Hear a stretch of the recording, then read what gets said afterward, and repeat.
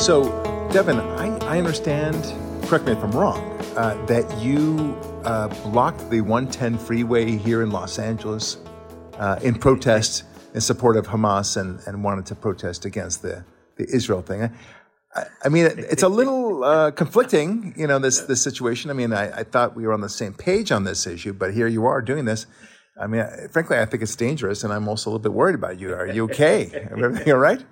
What prompted you to do that, to block the 110 freeway? Tell me a little bit more about that. I saw the video of what really happened in 10-7, and I was like, yeah, we need more. I want to be on the side of them. Like all the college professors and stuff, all the smart people. I want to be inside of the violent, horrible people. Yeah. That's funny you mentioned that because when I talk about atheism and how bad atheism and such, a lot of the times and liberalism for that matter, a lot of the times people respond, well, the elite colleges are mostly, liberal and atheist. So mic drop, that they're done. Thank you. Have a nice day. So when people say that, I say, okay, well, these are the same people who are mostly anti-Israel too. So, I mean, they can only be only so bright, right? They're also, they were against the police and defunding. They were for defunding the police and everything else, and they were wrong about COVID and so on. So the quote unquote idiots who were against the shutdown, who were against the vaccines, they ended up all being right, and we're right about the Hamas situation with Israel. So look, it only proves the point that going to college does not necessarily make you a bright person. In fact, it may make you a stupid person. I know that Dennis Prager talks about that a lot. I don't know if it makes you a stupid person. I know that it causes you to be surrounded by idiots, and you might very well be tempted to join the idiots because it makes you feel like you belong to something. That's what, universities are cults at the end of the day. That's what's happening. Yeah, right? Yeah. So, it's a bizarre thing. I go through my book, by the way, in Keeping the Kids All Right. There's a whole section there about how universities share all, not just some, but all of the classic characteristics of cults. Yeah. But I don't want to digress because it's so amazing. Look, so Hamas is running scared, of course. They did not expect what Israel is doing. Israel is now going forward with a major attack in the south of Gaza, which is what they should do. And they've just told Biden and the White House, generally speaking, listen, despite your commands of what we can do, we're going to just do what we're going to do. Thank you very much. Which, and I told you this before, Devin, that the smart thing to do would have been for Biden to have met with Netanyahu, and Netanyahu to let him say, listen, Mr. President, as much as we like you, we know that you support Israel, don't tell us what to do on this thing, because it'll be embarrassing to you, because we're not going to do what you want us to do. To the extent that you're telling us to stop the bombing or limit the bombing, we're not going to stop or limit the bombing. So why don't you save yourself some embarrassment, okay? Why don't you just show that you support us, and then we'll pretend, instead of throwing 1,000 bombs at them, we'll throw 999, okay? And then you can claim that, we listened to you. Okay, that's about it. Okay, but don't tell us anything beyond that, what we're supposed to do. We'll use one less bomb. How about that? And I'll tell my guys, okay? And I won't cause any repercussions if they do use the bomb, okay? Oh, not talking about the atomic bomb. I'm talking about just bombs, generally speaking. Anyway, so good for Israel. And I want you to know all the Israelis are very supportive. Whether they're on the left or right side of the political spectrum, and they're liberals too, but none of them are as crazy as the liberals here in America. They're just not. So it's all good news in terms of Israel. The information coming out of the hostages who've been released is so scary. It's so disturbing. I didn't watch the videos. I can't do it. I know how it would affect me. The videos I'm talking about that Hamas themselves uploaded to the internet, I just can't do it. Can't. Maybe I'm too sensitive a soul. I just can't take it. But even the stories that I'm hearing are disturbing. my brain still concocts these images in my head, and I don't know what to do with myself. It's very... Anyway, the only thing that can be done is to obliterate these monsters. Obliterate them. Look, the fact is, every time that Israel has dealt with evil and literally dealt with them, it's never turned out well. Never. We talked before, I think last week, about how the mastermind of the October 7 attacks was himself a prisoner who had been released from Israeli prisons among the more than 1,000 other prisoners in exchange for one Israeli soldier. It wasn't as if he was exchanged for one of the best generals that Israel ever knew. I mean, it wasn't that. It was just a simple Israeli... Now, every life is important. I don't want to minimize that. But to give them more than 1,000 prisoners, monsters like this man was, in exchange for one Israeli soldier. I mean, look how much damage, more damage they've done, and more hostages they've gotten. So here's the solution to that. You can't give them hostages. You can't give them prisoners in exchange. You just can't. Because the moment you do, you're just begging them to, first of all, you're inviting them to get more hostages, but you're creating, not only that, but you're creating by the prisoners that you're releasing are very likely to do what we've seen. Right. They've proven it. Yeah. So the answer is, with all due respect to the hostages and understanding the pain that the families are going through, really, with respect, you just can't factor them into the analysis. You just can't. And if you did it the first time with Gilad Shalit, the one soldier, that's his name, if they had just obliterated Gaza because of that one hostage, that would have sent a very nice message. Okay? Very powerful. And we wouldn't have had October 7, at least not planned as it was by this prisoner who was in fact exchanged. So here we are with, 140 still remaining, and we've already released some bad guys. Fortunately, they're women and children. I get it, but they're monsters. Don't worry. They're capable of a lot of bad things. So they were released, and now we're just I think we just need to blow the crap out of Gaza. Yeah. I'm sorry, that's just the way it is. And we've learned it. So that's just one example. When we were kind to the cruel, as it were, we will be cruel to the kind, as it were. And so the example I gave, trying to work it out and get our man back.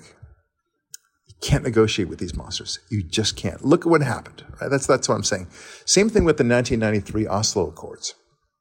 We extended our hand out and said, let's have peace. And what happened? We had more terrorism after that so-called peace. And I'm talking before Rabin was assassinated. There was more terrorism than ever after the so-called peace accords. And they said, these are rogue, Palestinian terrorists who don't like the peace deal, and we must do something. It just goes to show how hard it is to achieve peace. BS. They wanted it. Arafat wanted it. They saw an opportunity. They saw Israelis being weak, at least in his mind. And we so treasure life that they use it against us. They do. That's how it works. And it's always been this way. Likewise with when we pulled out of Gaza in 2005. We pulled that was a nice gesture. We'll be nice. And we've had 4 major wars since that pullout. And they're horrific. They've killed many more people as a result of that. Yes, it was expensive for Israel to be there and to guard against what Gaza was doing and treat it like we treat West Bank right now. But you know what? We've learned our lesson. But we shouldn't have to learn this lesson over and over again. Right. You let go of monsters. Bad things happen. You deal with evil and you show them respect somehow. They do bad things. Right? Same thing with we gave $3 billion a year to the Palestinian territories before Trump, who cut off the spigot. He understood this very well, and they just used it to kill people. I mean, you just cannot be kind to these monsters. You cannot extend a hand and say, "Let's talk." They're not interested in having their own country. They're interested in destroying Israel. Yeah. That's it. And you would think, okay, well, that'll satisfy them. No, they hate each other too. Right. You know, the Hajj, the book by Lee and Uris, describes it very well. I think it's, what is it? Me against my brother, my brother and I against our family, my family against our village, or against our tribe, the tribe against the village against the municipality, the municipality against the country. It's just operates on hate. Right. It's a weird dynamic. Yeah. And it's always been this way with many of these people. In fact, most of Islam is that. When you leave Islam, then you don't have that hate anymore. It's a bizarre phenomenon, at least the extreme side. And I don't know that there's a distinction. I really don't know. If Ari were here, he'd say, there's no distinction. He would scream, okay, Ari, good. But that's what's happening. And so every time that we try to be nice, hostage-wise or otherwise, terrible things happen. The only time that I think that we did a really great job, and I say we, the Israelis, is during the Entebbe raid. They knew that the hostages that they had taken were going to die. They just, okay, we're going to rescue them one way or the other, and that's it. That's all they did. They pretended to negotiate, but then they got them all out, and that was a wonderful result. Anyway, they killed a lot of the bad guys. It could not have been a better result. Anyway, there are many other, it's not just Israel, by the way. It's also America. When we gave $6 billion for these five hostages, I guess, essentially, that Iran was holding, and we gave them, and then they use it to create nefarious conduct. And don't tell me, oh, that was frozen. Oh, that's BS. No, you're basically saying you've got the money now. So if you know the money's coming in, you're going to start spending it, whether you have it or not, right? Yeah. So if you had an inheritance, you knew it was coming, but it's just going through the courts or whatever it is. But, you know, Aunt Sally died and she was going to give you $1 million. You might very well spend a little bit of money. In fact, a lot of money, knowing that it's coming in. Anyway, so that's yet another example. Every time we've reached out to them and try to be nice, same thing with the Iranian deal, right? Let's give them economic incentives. We'll do wonderful things for you. They've used it against us. Surprise. I mean, there's never been a situation, not once in the history of dealing with the Arabs and the Muslim countries that hate us, where a diplomatic overture has worked. Not once. But why not try it again and again? Because sure enough, it's going to work one day, right? It doesn't work. But we should take a lesson. The lesson is, and this is the good news, is that we know it doesn't work. Right. So when you know something doesn't work, don't do it again. You tried it, okay. You tried it way too many times over way too many decades, but you know it doesn't work. Right. So don't do it. Yeah. Don't. But the problem is that the alternative is too ugly for them. It costs money to destroy a country like this and to deal with evil the way it should be. They're worried about the global ramifications and the way that the world looks at them. But they didn't worry about that when we bombed Dresden in Germany, when we bombed Berlin. If we firebombed Tokyo, nobody worried about that because we had to deal with evil. Right. We didn't tiptoe around this. No. So it's a weird dynamic, but it's a study in how to deal with evil. One thing we know, dealing with evil and extending a hand out to them, always, not sometimes, not most of the time, always bites you. It bites that hand that you extend out. There's no way. You just have to learn from that. It's basic. Right. So here we are. I mean, I think Israel is not saying, look, we're going to tiptoe because we want to get, the hostages out or anything else. They're trying to minimize damages to civilians. But you and I think the same. You know what? Firebomb the entire place. We did it with Tokyo. We did it with Dresden. There's no reason why we shouldn't do it now. Yeah. Okay? Teach them a lesson they'll never forget. Yeah, exactly. And if they have to, Israel wants peace and values human life. They do not value human life, but like all cowards, the only thing they value is their own life. And what Israel needs to do, and the United States, when we have a good leader, eventually someday we will, there's a way to make it so they are begging for peace. And when they're at that position, Mazel Tov will give them peace. But until they want peace, there's no way to do anything. We have to put them in a position where the only thing they want is peace, because that's the only thing they're for their own personal safety. Because they don't care about children. They don't care about their parents. They don't care about, like, their community. They only care about themselves, like cowards. So CARE, this is the Council on Islamic Relations, is now celebrating the October 7 terrorist attack in Israel. This is from Yahoo News, I believe.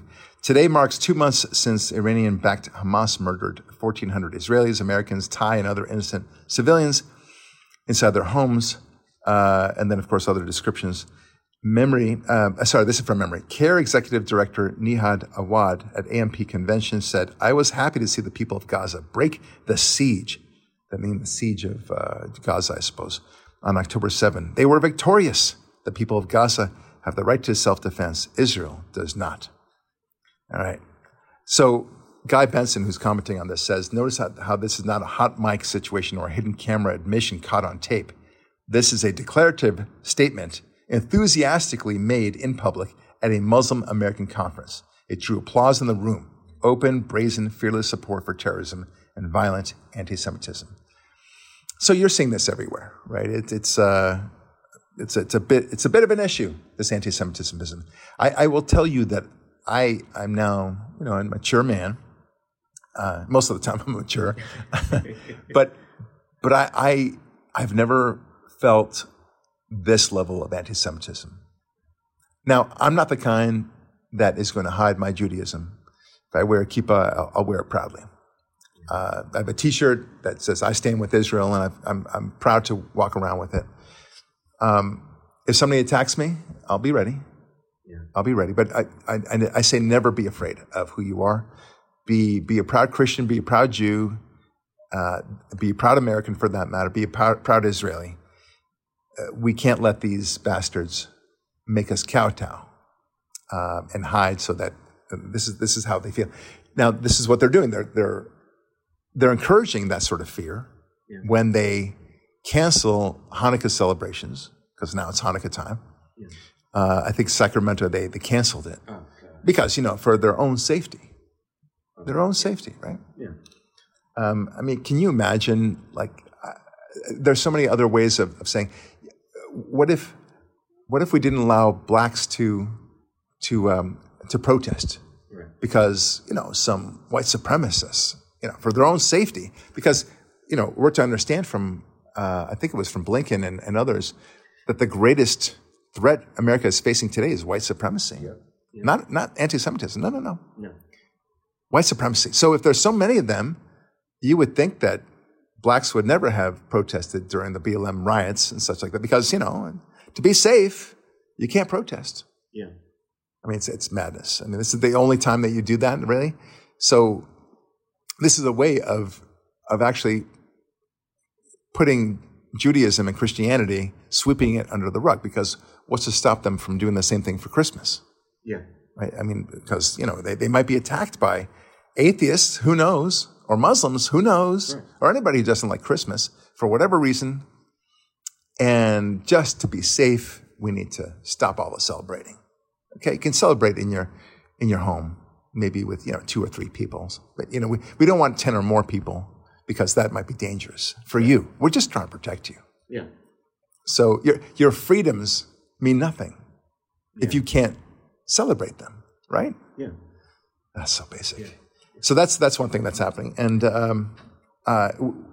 that's okay. I guess that's enough about what's happening with Hamas. But I will say I was coming toward the San Francisco airport, and they have very Hamas-friendly posters now. And there was a billboard. It said, "Remember that Hamas is your problem too," right? So they covered up the word Hamas with very similar lettering, and it says Zionism. Remember that Zionism is your problem too, meaning that Israel's your problem. Yeah. Yeah. So I don't know, Devin. It's this quest to destroy Israel. I think a lot of people do what they're doing because they're so afraid to acknowledge evil. Yeah. And we talked about this last week, perhaps, but I think there's an element of that. People are afraid to confront evil, and by calling Israel the bad guy in this, even the evil guy, which they're not doing anything close to evil. On the contrary, it's the righteous and the good thing to do. But then that way they don't have to look at the burning of babies, the rapes of all the women, the mutilation of people, cutting off their limbs and everything else, the other horrific acts and torture that they engaged in. They don't have to look at that because you can't know that happened and then say that wasn't evil. Right. So how do they respond to it? They say, well, it didn't happen at all. Here we are. We're back to denialism, right? Yeah. That's how it is. It's so painful that they'd rather just believe it didn't happen. It's easier to believe it didn't happen, don't you think? Absolutely. And it just goes through the theme of so many things with where these people want this country to go, which is the denial of truth. The Holocaust happened. That's truth. 10/7 happened. That's truth. A man can never become a woman. That's truth. When a man and a man get together, it's not marriage because that's not what marriage is defined as. That's truth. But every single thing down the line, and even people who are against what Hamas did, are still really embracing the lies that suit them or that they feel cosmopolitan, they feel all classy about. But it really is just truth and lies. And if you're going to go down the side of truth, and I'm happy to be on the side of Israel because even if I get attacked, because I know I'm on the righteous side.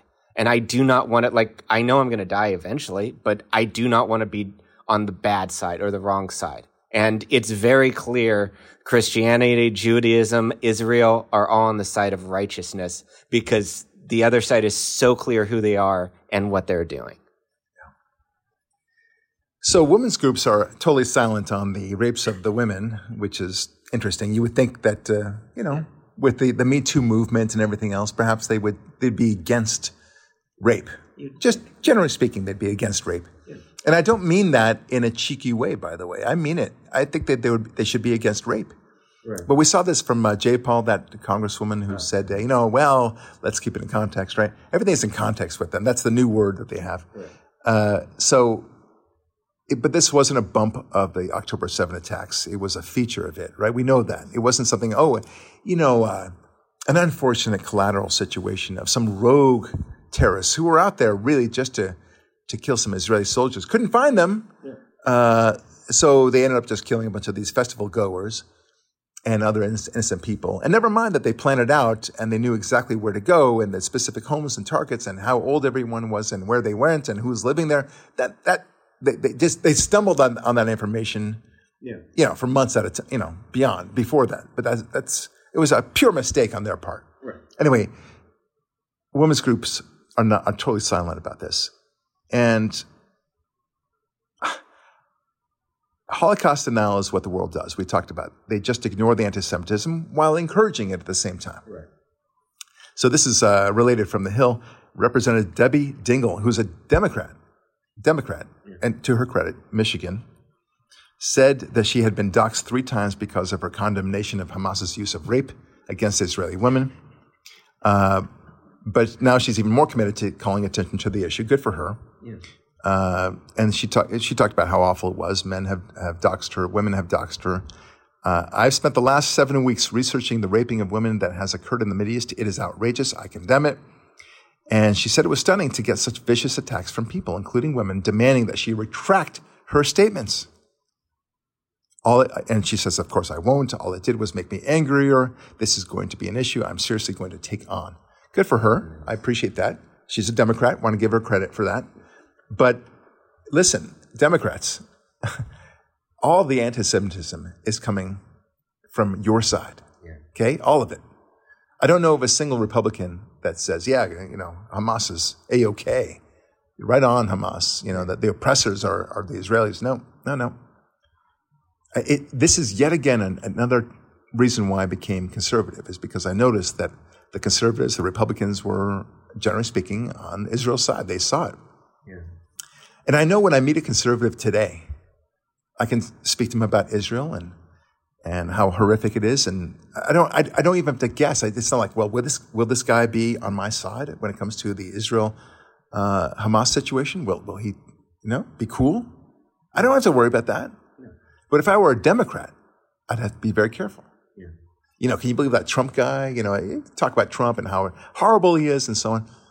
And then you bring up Hamas in the situation and they say, yeah, those effing Israelis. That's what probably would happen, right? That's the main reason why it opened the door for me to become a conservative. I realized I was on the wrong team, at least on that issue. And then I started exploring a little bit more and I realized, you know what? These conservatives, they know it's what. Right. Anyway, you've got this skit that you recall before that there was this congressional testimony from Congresswoman Stefanik grilling these 3 university professors, talking to them and saying, why don't you can you acknowledge that this is bad stuff when students call for the genocide of Jews? That's against your own university policies. Can you admit that? And they said, well, it's contextual, right? At what point does it violate your code? Do you have to wait for them to actually start killing people? Yeah. And then, it's killing people is one thing, but genocide's another. Where do they actually draw the line? Anyway, so Saturday Night Live, everyone thought that they looked ridiculous, but Saturday Night Live did a cold open. That's their beginning skit. Usually it's political, and this one was no different. And they had a fake, congressional hearing with, quote unquote, Stefanik grilling these university professors. And pay attention to how nobody is really laughing. Okay? Yeah. Very, very few. I'm not saying it's like people are trying to appreciate, but it's just not funny. So here we go. Now I'll turn it over to MAGA superstar Elise Stefanik from New York, who's been pacing the hallways listening to Lose Yourself by Eminem. Miss Stefanik. Thank you, Chairwoman. Now, I'm going to start screaming questions at these women like I'm Billy Eichner. Anti-Semitism, yay or nay? I'm sorry, what? Yes or no is calling for the genocide of Jews against the Code of Conduct for Harvard. Well, it depends on the context. What? Okay, so just to let you know before we continue on, the Stefanik character, obviously not Stefanik herself, she looks crazy and she's, rolling her eyes and going wild with her head and everything else. And the woman playing Claudine Gay, the Harvard president, she looks very reasonable. She's a black one of the black comedians from SNL. She looks very poised. Well, it depends on the context that you just heard that, and nobody's really. It's just not the usual laugh, right?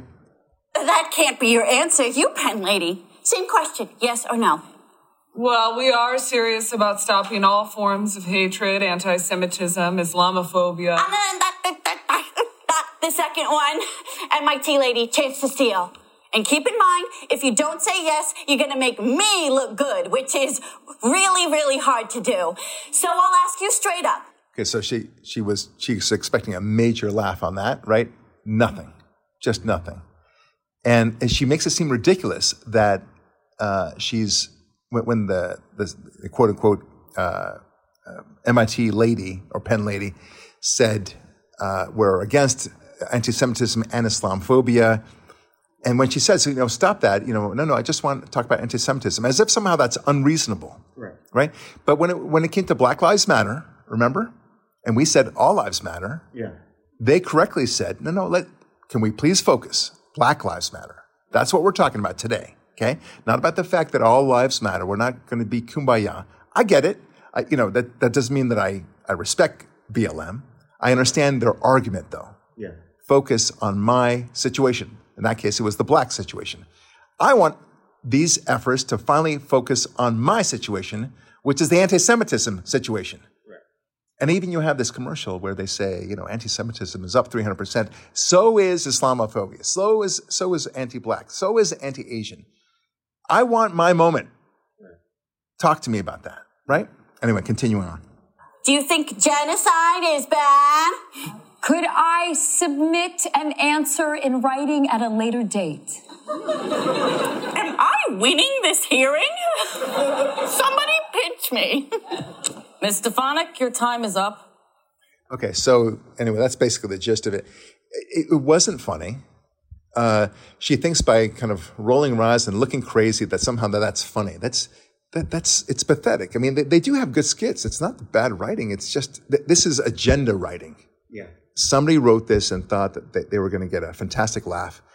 And the people are just not as enthusiastic about Hamas as they think, right? It's weird. So they're in their bubble. They really believe it. Same thing for the universities, right? Just like when the original university presidents were talking, they thought that they had the world on their sides. And these just crazy Republicans asking these silly questions like they're defending apartheid in South Africa. Right. So how could you defend apartheid? As if there's a similarity.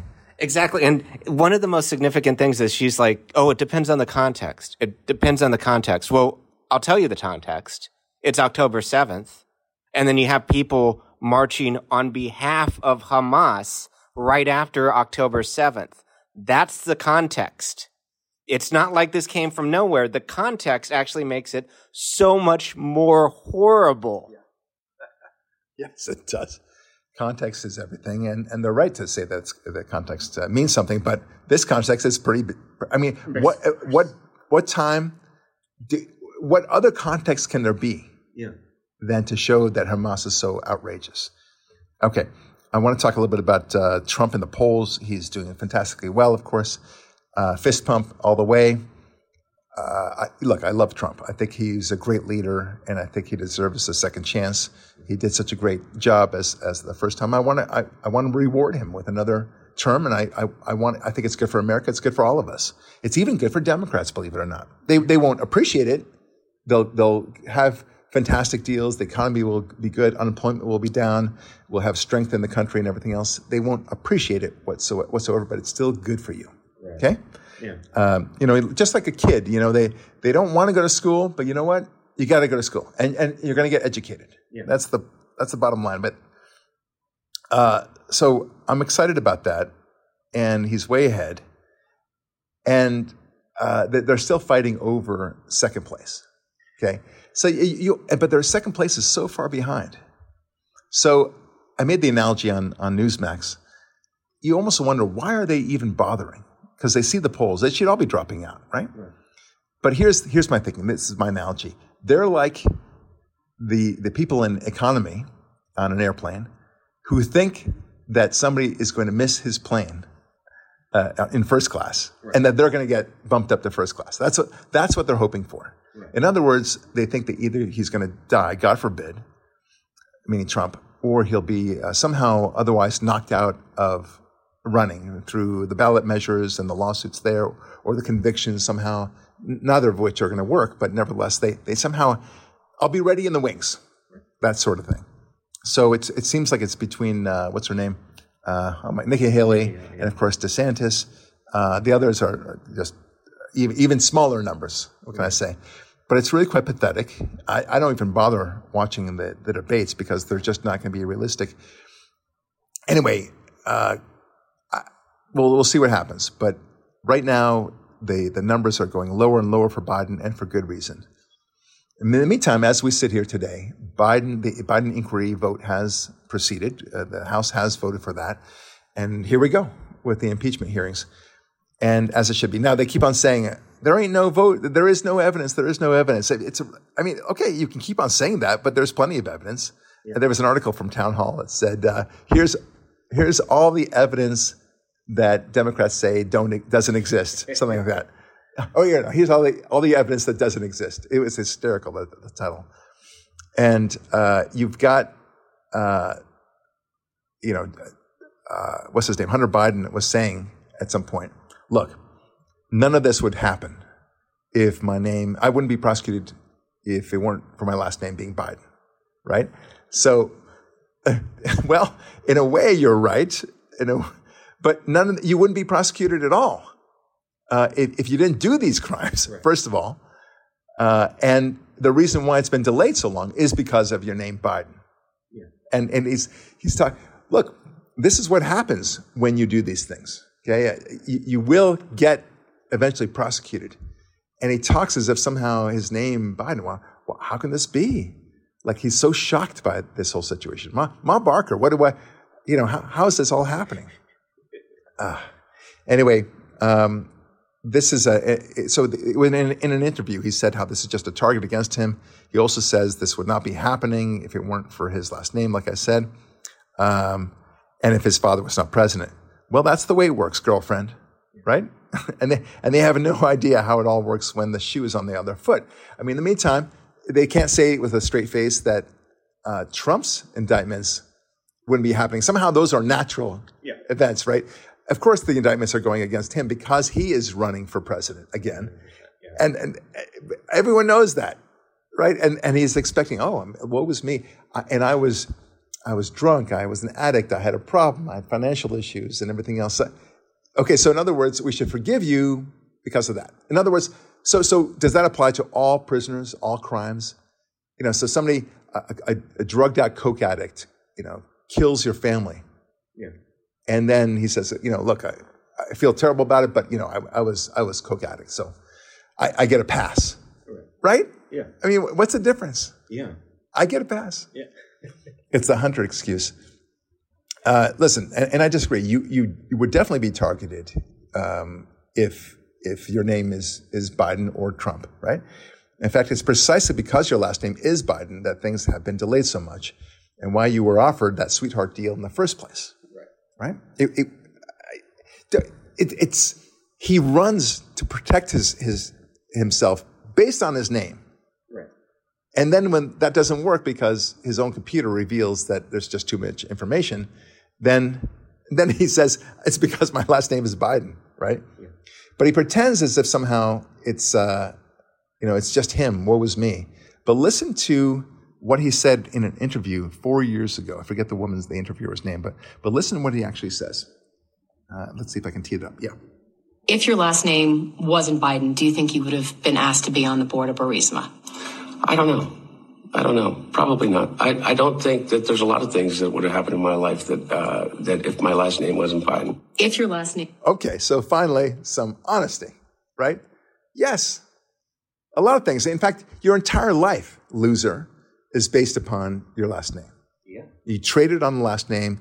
You were used to proceed with your last name to get money from China and otherwise and Burisma and everything else.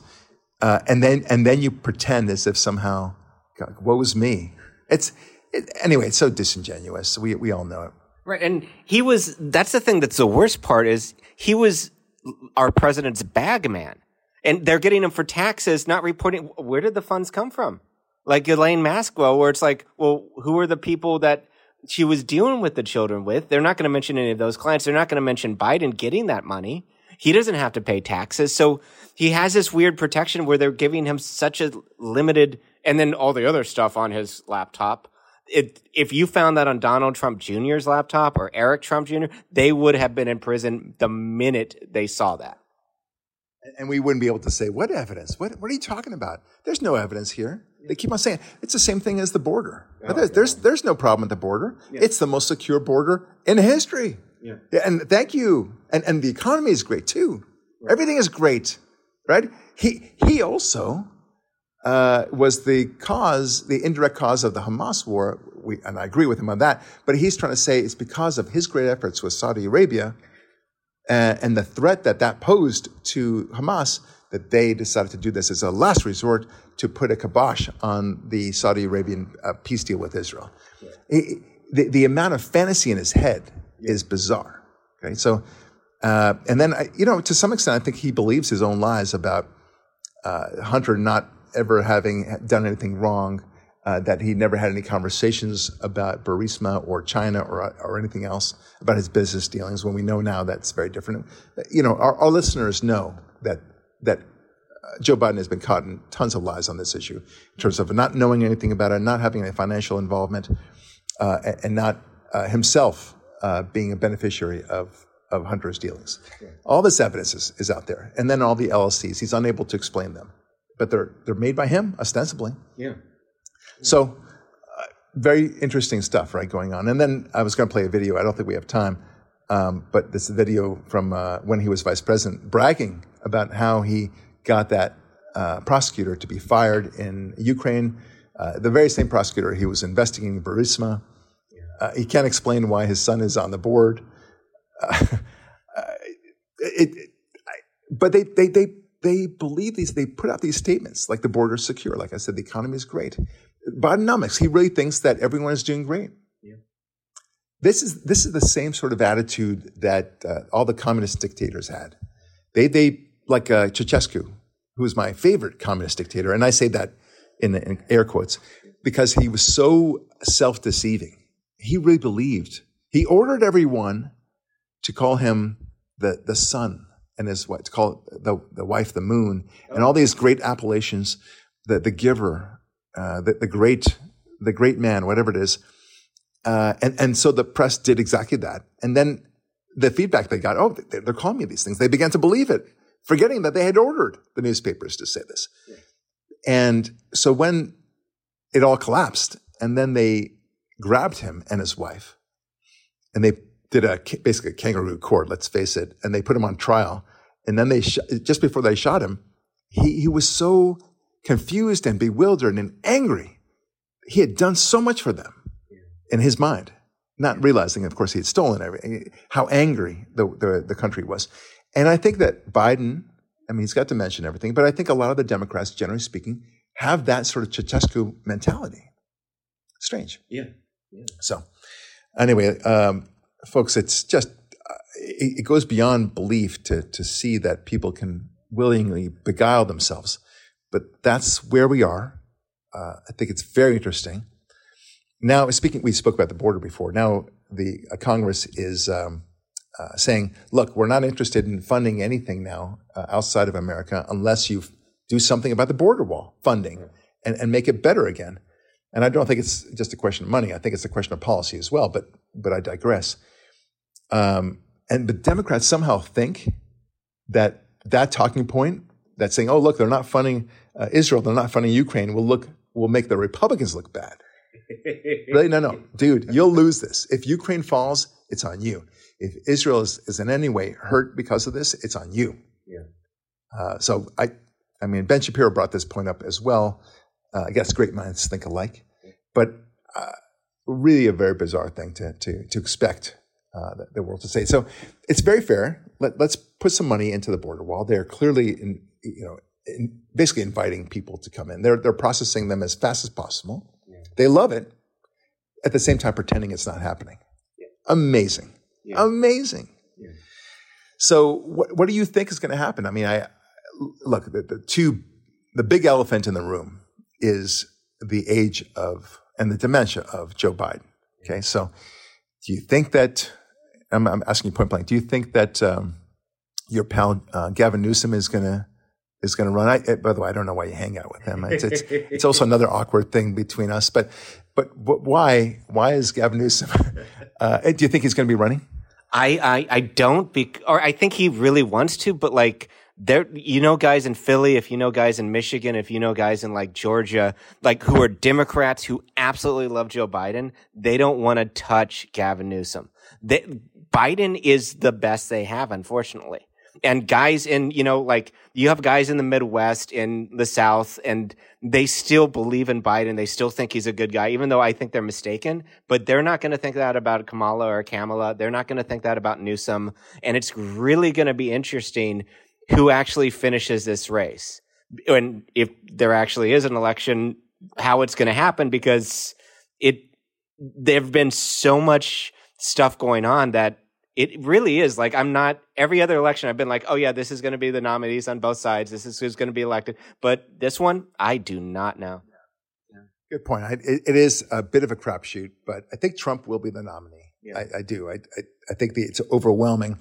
This is not a close call anymore. Even if he were 5 points ahead, we would still be bragging about it. Right. But he's in some polls, 40%, 45% ahead. It's insane. Yeah. There's no way you can say, well, we're better off with Nikki Haley. The country doesn't want her. The country doesn't want DeSantis. Both of them are good people. Don't get me wrong. I like them. I'm impressed with them in a different way. But Trump, they love him. And I love him. You could say, I don't want to go out to dinner with him. He wouldn't be my buddy. Okay, fine. Who cares? I don't give a crap. I had a urologist that I went to once to check something, but he was the very best urologist. He was, kind of an arrogant guy, kind of, thought very highly of himself. I wouldn't hang out with him, but damn it, he did a good job. Right. Okay. So that's the way it works. Okay. I don't want a friend in my leader. I don't want a nice guy as a leader. I want a tough guy as a leader. I want him to represent America and do what's best for America. That's all I want. Okay? So anyway, last point, and then we should go. The last point is this, that on the border situation, it turns out that many migrants who've come to America and spent some time here want to go back. I don't think that the Biden administration thought this one through. Like, there may be people who want to go back, and they're going back. Yeah. They said, this is not what I thought it was going to be. Yeah. And good for them. Good for them, and oops on the Biden administration, putting aside the fact that a lot of these immigrants now who are coming across the border are from Venezuela and Cuba, two countries that know what socialism is, and I don't think they're going to be voting for Biden. Oops. Once again. All right, folks. Listen, thank you so much for listening to the Barak Lurie podcast. Again, please get your friends out there. Commend the show. I know that you like it. I'm getting a lot of nice emails about it. Also, check out my book, Keeping the Kids All Right. It's doing very well. Speak up about that and recommend that to your friends as well. I would sure appreciate that. All right. Barak Lurie signing off, saying God bless, and we'll talk with you next week.